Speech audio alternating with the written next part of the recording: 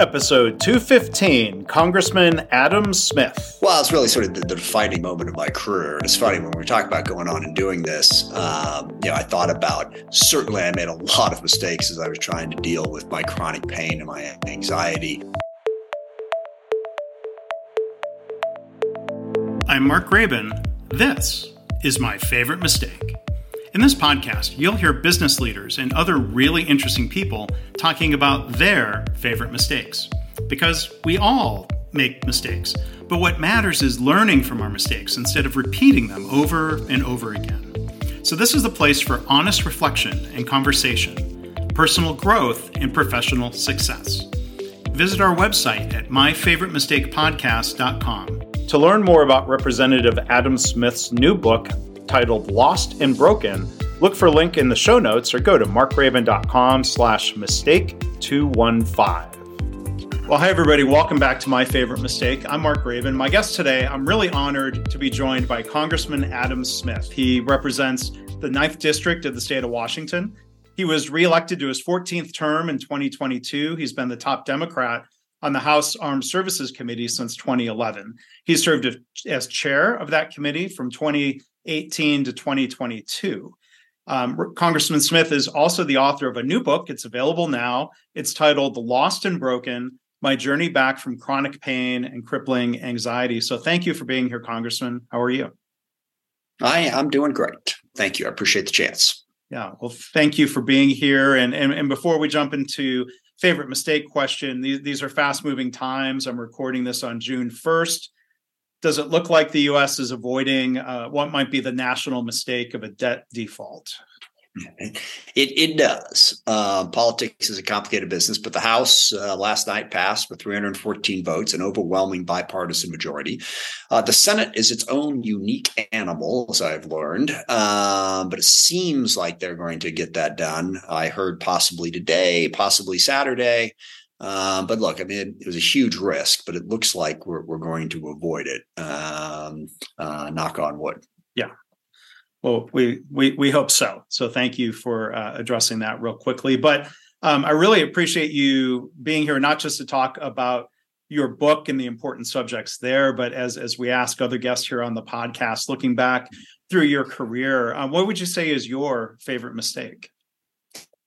Well, it's really sort of the defining moment of my career. And it's funny, when we talk about going on and doing this, I thought about, certainly I made a lot of mistakes as I was trying to deal with my chronic pain and my anxiety, mostly in terms of medication I took. But if I'm being perfectly honest, my favorite mistake will always be when I decided to run for the state Senate.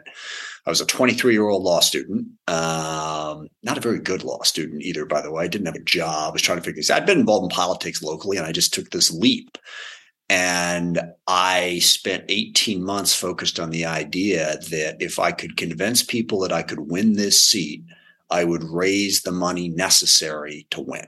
I modeled my campaign actually after Patty Murray. She had been elected to the state Senate. She was the only one who had beaten an incumbent Republican. And she raised $175,000. 90% of that money came from 5 groups. So I figured I convinced those 5 groups. There was never any chance that those 5 groups were going to believe that a 23, then 24-year-old law student was good. And I spent all this time working on this. And I woke up in June of 1990, 18 months into it, with my plan completely in tatters. The money had not come in, and I was dead in the water. That, was a huge mistake without question. Wow. And was it the case where you were running against an incumbent, or was it more a matter of age and experience that was a barrier, you think? Yeah. The interesting thing was I was running against a Republican incumbent, and the Democratic Campaign Committee, the state Senate Democratic Campaign Committee, believed it was a seat we could win. So they were recruiting this whole time. They just didn't think that I could win. And I completely missed that. I'd keep hearing these rumors. Oh, there's this Kent city council person who they're talking to about running. It's like, well, wait a second, I'm running. I just was completely ignorant of the fact that these people never for one second thought that I had a chance to win this seat. So you didn't make it through the primary. Is that correct? Oh, no, I won. Oh, you won the primary. Oh, no. Well, that must have surprised me. There never was a primary. story, because, and this is why it's my favorite mistake, that the plan absolutely blew up in my face. And the reason for it was I didn't know what I was getting into. Literally didn't know what I was getting into. But the thing I like about that is I think in life, that's frequently the case. And what I really learned, I believe passionately in thinking about things. But I also have come to learn about the paralysis by analysis problem. You're never going to know for 100% certain if it's something meaningful. Okay. If it's something you really want to accomplish in life, if you're waiting around for that moment that someone says you're guaranteed it's going to happen, it ain't going to come. All right. So you have to take calculated, educated risks. Now, in the future, I tried to calculate them a little bit better and educate them a little bit more. But then the second thing about this that I really learned is it's an overstatement to say it this way. But what I learned was there's always a way to win. Just got to keep trying. And I found a way to win that was totally different than my entire plan gone. I found a different way to do it. I outlined this in the book, actually, because I'm talking about problem solving. And one of the challenges with healthcare these days is if you have something wrong with you, either mentally or physically, how do you get the correct diagnosis and how do you get the correct treatment? Our healthcare system isn't as helpful in that regard as you would think stepping into it. So if you're going to solve the problem, you got to think, you got to be creative, and you have to take responsibility for finding those solutions. And I sort of dovetail those two things together because that's what I did back in June of 1990 when I found another way to win. Yeah. So I definitely want to come back to the questions around what you went through with your health and advice or recommendation for others. So from that first campaign when you lost, did that at least create some name recognition or something that set yourself up for again? What's funny about this is you're missing the point. I didn't lose. I won. Okay. I am so sorry. I just didn't win the way that I thought I was going to. Yeah. No. And I can understand. Look, there was a poll done in June of 1990, and I was behind 61-12. Okay. But I found another way and worked my way through a very difficult problem by simply refusing to give up and also being mindful of the fact there are a lot of different paths out there. You just got to find the one that works for you. Well, so I'll probably turn red and or as purple as your shirt in embarrassment from thank you for clarifying and correcting my mistake. I'm not one to go and edit these things out. I think it's helpful. Oh, that's fine.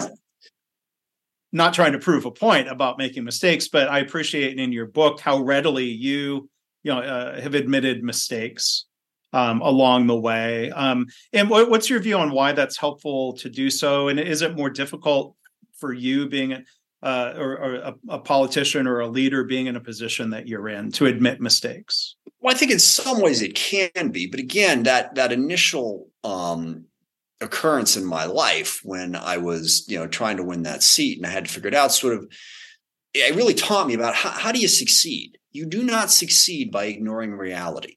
And that was another big thing that, came to me in my mental health challenge in particular. The number one most important thing in dealing with your mental health is you have to be honest with yourself about what you're afraid of, what you want, what you're happy about, what you're unhappy about. There are all kinds of incentives in our lives to kid ourselves about that stuff. And similarly in politics, you want to believe your own press clippings. You want to believe stuff. But I knew, at that moment, 19, I had to strip this bare and go, what's going on here? All right. If I, hold some fanciful notion that everything's fine, I ain't going to get there. So, yeah, I think, being willing to admit, and it's one of the things I'm really afraid of about the modern world here is we seem to be going in the opposite direction. Like people just think, well, I'm never admit you were wrong, never admit because it makes you look weak. I don't know. I think it gets you to the truth. And a bedrock belief of mine is the truth shall set you free if you can honestly assess it and understand it. So in politics, I think the tendency is to be less like that because, I'm a politician. Back in 1985, I said it, I was right. It's like, I'm really more interested in being right now in this situation and honestly evaluating it. But yes, I think there's a lot of pressure in society to never show that weakness. And I really think that's something we need to reverse. Yeah, I agree. I think it demonstrates strength to admit making a mistake, being wrong, learning, adjusting, moving forward. So back to your campaign, and you had painted a picture of that was pretty bleak, the outlook for that initial campaign for state Senate. I think I made the mistake of making an assumption or jumping to a conclusion in my head of, oh, you lost. So back to the story of what really happened. Did you realize that you needed the course correction and that new path, or did someone else give you a wake-up call? Well, I realized that I needed the course correction because the people who were supposed to give me money didn't give me money. Fair enough. I didn't have the money, but ultimately, I had hired this intern from the University of Washington, and he was my only employee. I had a lot of friends helping me out. I'd grown up in the community that I was running in, and I had been working on Democratic campaigns, in my teens and while I was in college and law school. So I had some low-level connections. But, I met with this guy who I just hired to be my campaign manager. As a matter of fact, he interned for a quarter, and I was basically, we're screwed. Okay. And he said to me something I'll never forget. He said, we'll find another way to win. And my thought was, you're an idiot. Okay. Let me tell you what's going on here. You don't know what you're doing. All right. You haven't worked on the campaigns like I have. We have no money. What are you talking about? We'll find another way to win. But among other things, he convinced me to borrow $2,500 against my credit card to fund the campaign while we tried to figure out what we were going to do. And keep in mind, I was really poor at that point in my life. And the idea of borrowing that much money against my credit card also seemed insane. But he really sort of inspired me to not give up. And then, long story short, we basically figured out you can reach voters, or you could back then anyway, in a more affordable way. I went door to door. And we did targeted mail. We really figured out how to target our message to the group of people that we needed the most. And we worked relentlessly for 4 months and turned it around. Yeah. And what was the margin of victory then from as that turned out? Well, the key part of this, which is a little complicated, is we had a primary. There was only the two of us in the race, me and this other Republican, but Washington State is weird. It was back then. We had the jumble primary. So even though there was only the two of us, we had a primary election, which amounted to a beauty contest of a very small number of voters, like 12,000 people, 20% turnout. So we targeted those voters, got an artificially high percentage in the primary, which belatedly convinced those people that, what do you know about that? He could win. So there's only 7 weeks between the primary and the general, and they gave me a bunch of money, and we won 51.75. It's one election of my life that I very vividly remember the exact number at the end of it. I won by 850 votes. Yeah. So in the book, it's one thing to admit mistakes. So in the book, you write about the need to learn how to not beat yourself up over mistakes and kind of ending a cycle, as you described it, of anger and self-loathing. Was that something you were able to work through on your own? Was that mental health professionals who helped you on that journey?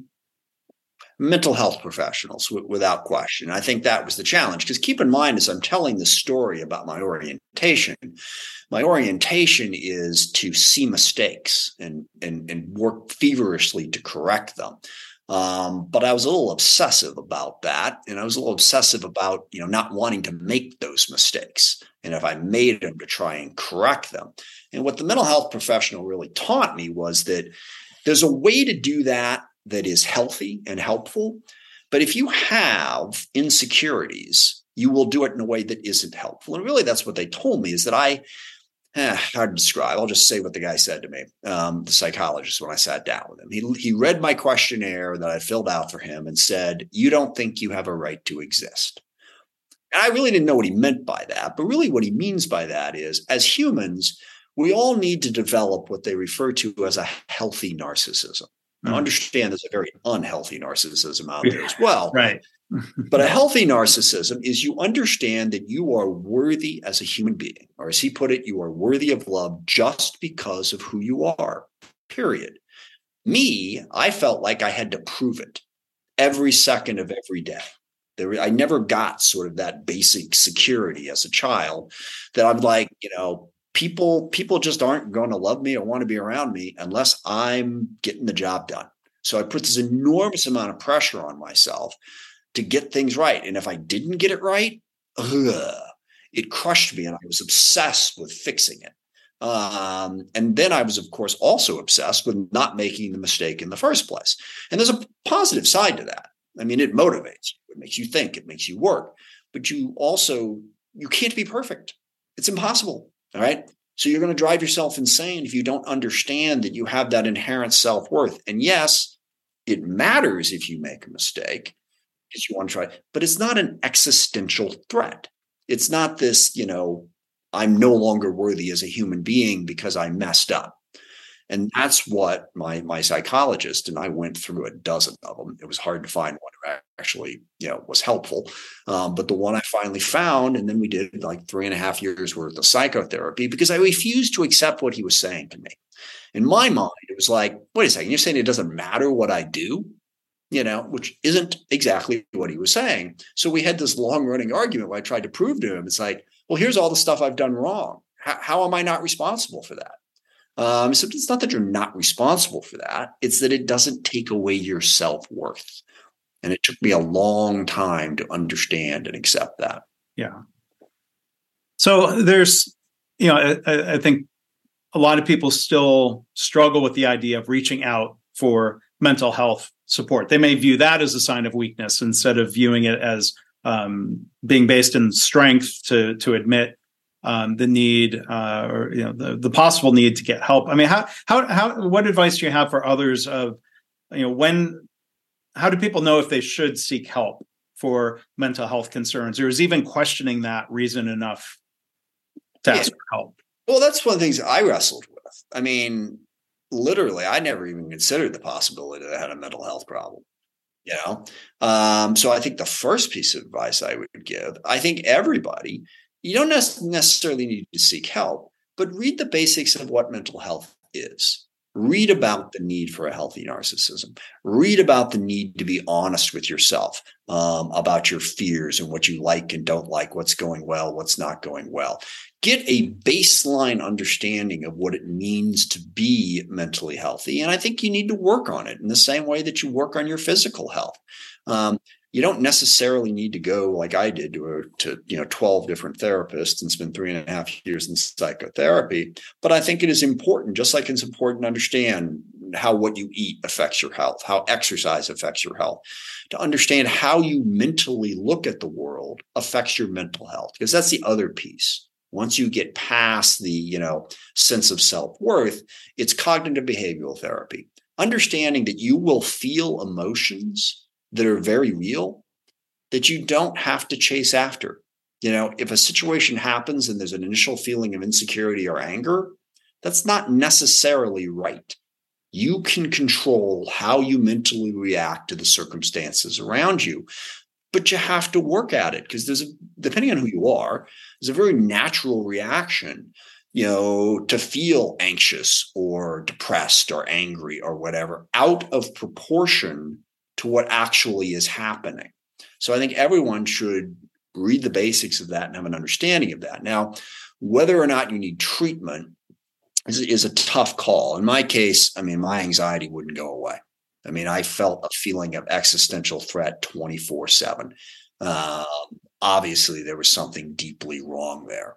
But I think it is helpful. Just like, if you twist your knee, do you go to the doctor? Maybe not for the first couple of days, but then you do. I think with mental health, it is okay to seek treatment even before you're 100% convinced that you've got a big problem.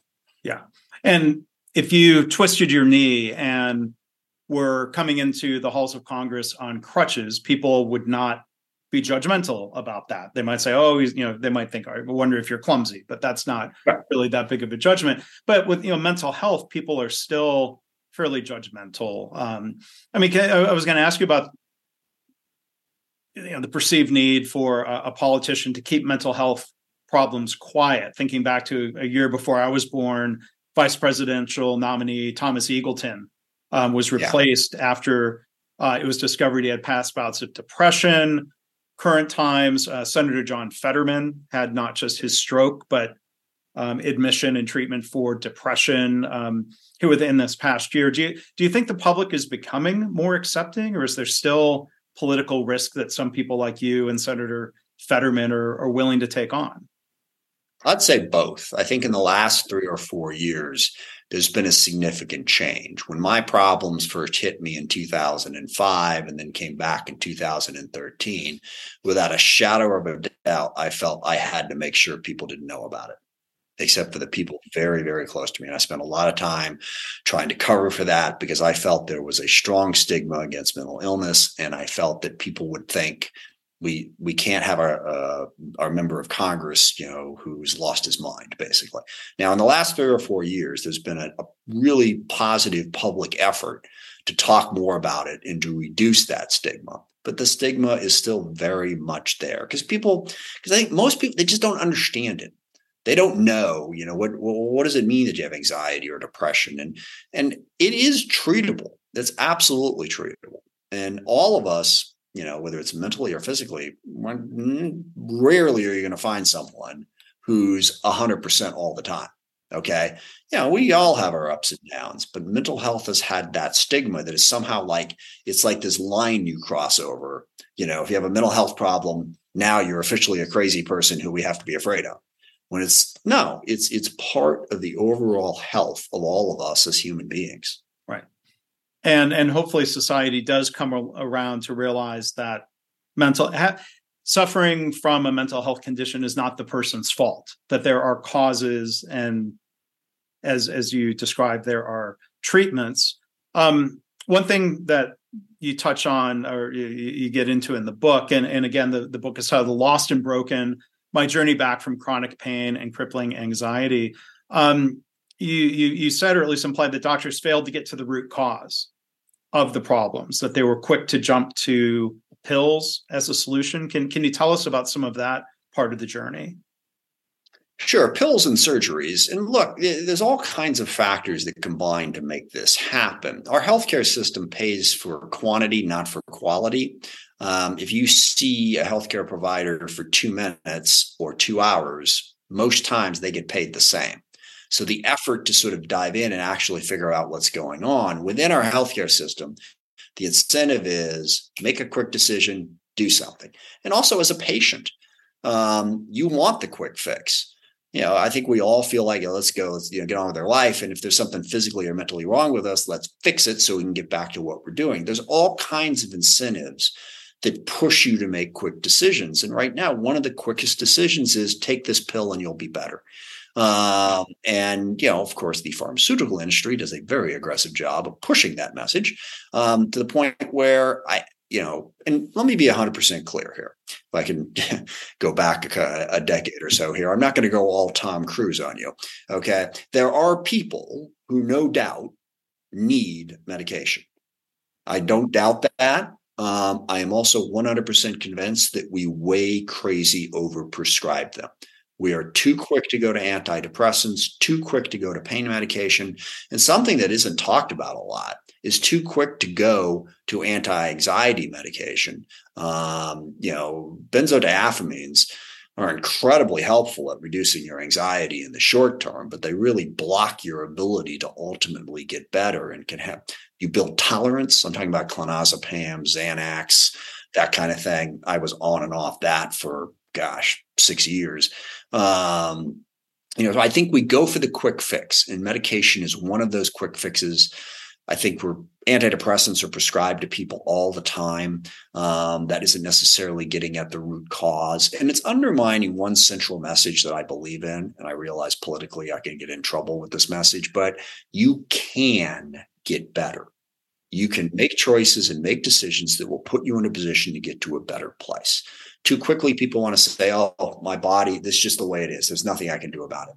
And the pill tries to fix it. And that's all I can do. You can actually both mentally and physically do things to make yourself better. Now, to be 100% clear, there are some people who the problems are much more severe. I'm not saying it's easy. I'm not saying absolutely everybody is in that case, but I think we are really quick to sort of absolve ourselves of responsibility for taking steps to fix the problem when there are solutions out there that can help, at least help make you better. Perfect? Right. Probably not, but better, certainly. Well, in that line of you can get better, your story, as you lay out in the book, was a long journey. You've told us some of it here today of going through many providers trying to find a good fit, trying to find different treatments. What gave you strength to keep fighting through that challenge? And so, let's say, I don't know if you ever thought of sort of saying, well, was the life in Congress a stressor that you didn't need anymore? That helped, or it was several steps. And first of all, just for your listeners, I went to well over 100 different providers over the course of this journey. A lot of those were physical therapists. And so a lot of this was on the chronic pain side. It was probably about a dozen therapists desperately searching, for the solution going forward. But I think the main thing that kept me going was, one of my strengths is I just refused to give up. Keep, trying to find an answer until it finally comes up. I think that helped me enormously. I just had a belief that there had to be a better way to deal with this. But that can be hard. And particularly, initially I felt like, okay, I got a mental health problem. I got a physical health problem. There's people that know how to deal with these. Let's go find these people. But it turned out it was a lot more complicated than that. The help doesn't always come. Not everybody's good at their job. Okay. That's just sort of the way it goes. Seinfeld used to have a bit about, every time someone recommends a doctor, they say, oh, he's the best. It's like, statistically speaking, somebody had to graduate at the bottom of the class. Right. Okay. They got to be out there somewhere. Yeah. But more than that, it's just a matter of having a problem-solving mentality. And I think the medical profession, they don't communicate as well. I mean, they got a lot of stuff to learn. Don't get me wrong. I mean, all the science, everything they got to figure out, that to also learn how to communicate with other people and with patients, that's the part that tends to fall off, by the wayside. And you don't have those conversations that can get you to that.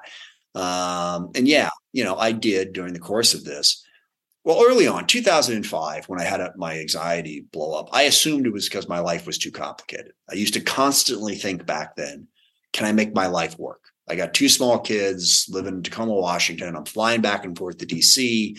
I'm up for re-election every 2 years, all this stuff. And when I snapped, my conclusion was my life doesn't work. I honestly, after the 2006 election, I thought I was going to walk away. But then I got better. But in the end of the day, it wasn't about my life. In fact, one very true thing that somebody said to me early on in this process was, it's not the amount of stress in your life, it's how you process it. Now, I at the time she said that, I thought that was crazy. And to some extent, the amount of stress obviously makes it more difficult. But if you don't know how to process stress, you're going to struggle no matter what circumstances you are in. And that's really the more important part. Now, certainly there are horrific things that can happen to us that can put enormous stress on us. But learning how to process it is incredibly important. Yeah. So I want to ask about the book. Again, it's titled Lost and Broken, and your decision to write the book and share the story in that way. Decision point between trying to put that behind you versus the idea, did writing the book help you process what you had gone through in addition to wanting to help others? I'm a very analytical person. And as I was finally coming out of this, so, 2013 is when the anxiety hit, 2014, the chronic pain hit. I went through all those different people. 2016, as I chronicle in the book, was kind of rock bottom after my 3rd hip surgery, 2nd total replacement, and the recovery just wasn't happening. Then by 2019, after I found the psychologist, found the muscle activation therapist who finally helped me, and I was starting to get better, as we headed into 2020, my initial thought was I wanted what the military refers to as an after-action report. I wanted to, while it's fresh in my mind, what really happened? How can I learn from this? But then as I started to write it, I thought about the fact that it's, anxiety, depression, chronic pain. Tens of millions of people in this country go through some combination of those three things. And I felt I could contribute to the conversation about how to help people deal with that. And there's so many of them. So that's what, convinced me to write it and then to try to get it published. Well, thank you, Congressman, for sharing your story through the book and through interviews you're doing, including here. Again, going through the book, many references to mistakes. I appreciate your openness about that, not just some of the challenges that you went through and mistakes you describe in your care. Well, I want to ask one other question related, tying it back to campaign mistakes. You talked about a re-election campaign in 1994. You said you made mistakes, you learned from them and the challenges. What was that mistake, and did that provide additional learning? You've been re-elected 22 times, so you got things figured out. But were there some other early mistakes that were learning opportunities? Certainly, briefly on that. The thing about 1994 was, so 1990, I had that race, 25 years old. I get elected to the state Senate. It just was fantastic. My life turned around in so many ways. And then 1994 comes up and I'm up for re-election. And those of you who don't remember, 94 was not a good year to be a Democrat. It was a brutal re-election campaign. And I had not been the hunted before, if you will. I say to this day, from a mental perspective, you're better off being the challenger than you are being the challenged. I know incumbents usually win, but mentally, I've got something that they're trying to take away. And I was not prepared for the mental challenge of that. I thought, hey, I won the tough one. It's going to be all good from now on, right? Oh no. And I was very angry about that. And I lashed out in ways that were, not helpful. Now, as always, I never stopped working. I doorbelled, I worked and everything, but I just, I don't think I chronicle in this book, but the guy who was running against me, may he rest in peace. He passed away a while ago, so I don't want to be overly critical. Not the sharpest tool in the shed. Let's just put it that way. He was very aggressive and everything. I actually lost a couple debates to him. Okay. Because I was angry, distracted, and also thought, this guy, are you kidding me? And it really taught me that no, running angry, not what people are looking for, not that type of anger, number one. And number two, you got to think through this stuff. What's obvious to you is not necessarily obvious to the people you're trying to convince. So chill. Don't be so negative about it. If you're that angry about it, you shouldn't be doing it. Okay. And I could tell you stories. You would not believe some of the things I said and did during the course of that campaign. But once it was over and I managed to survive, I was like, yeah, wow, that was that's what it's like to run as an incumbent in a brutal race. And that was a valuable lesson for my campaigns going forward. So that did get easier, that feeling of being being hunted every 2 years.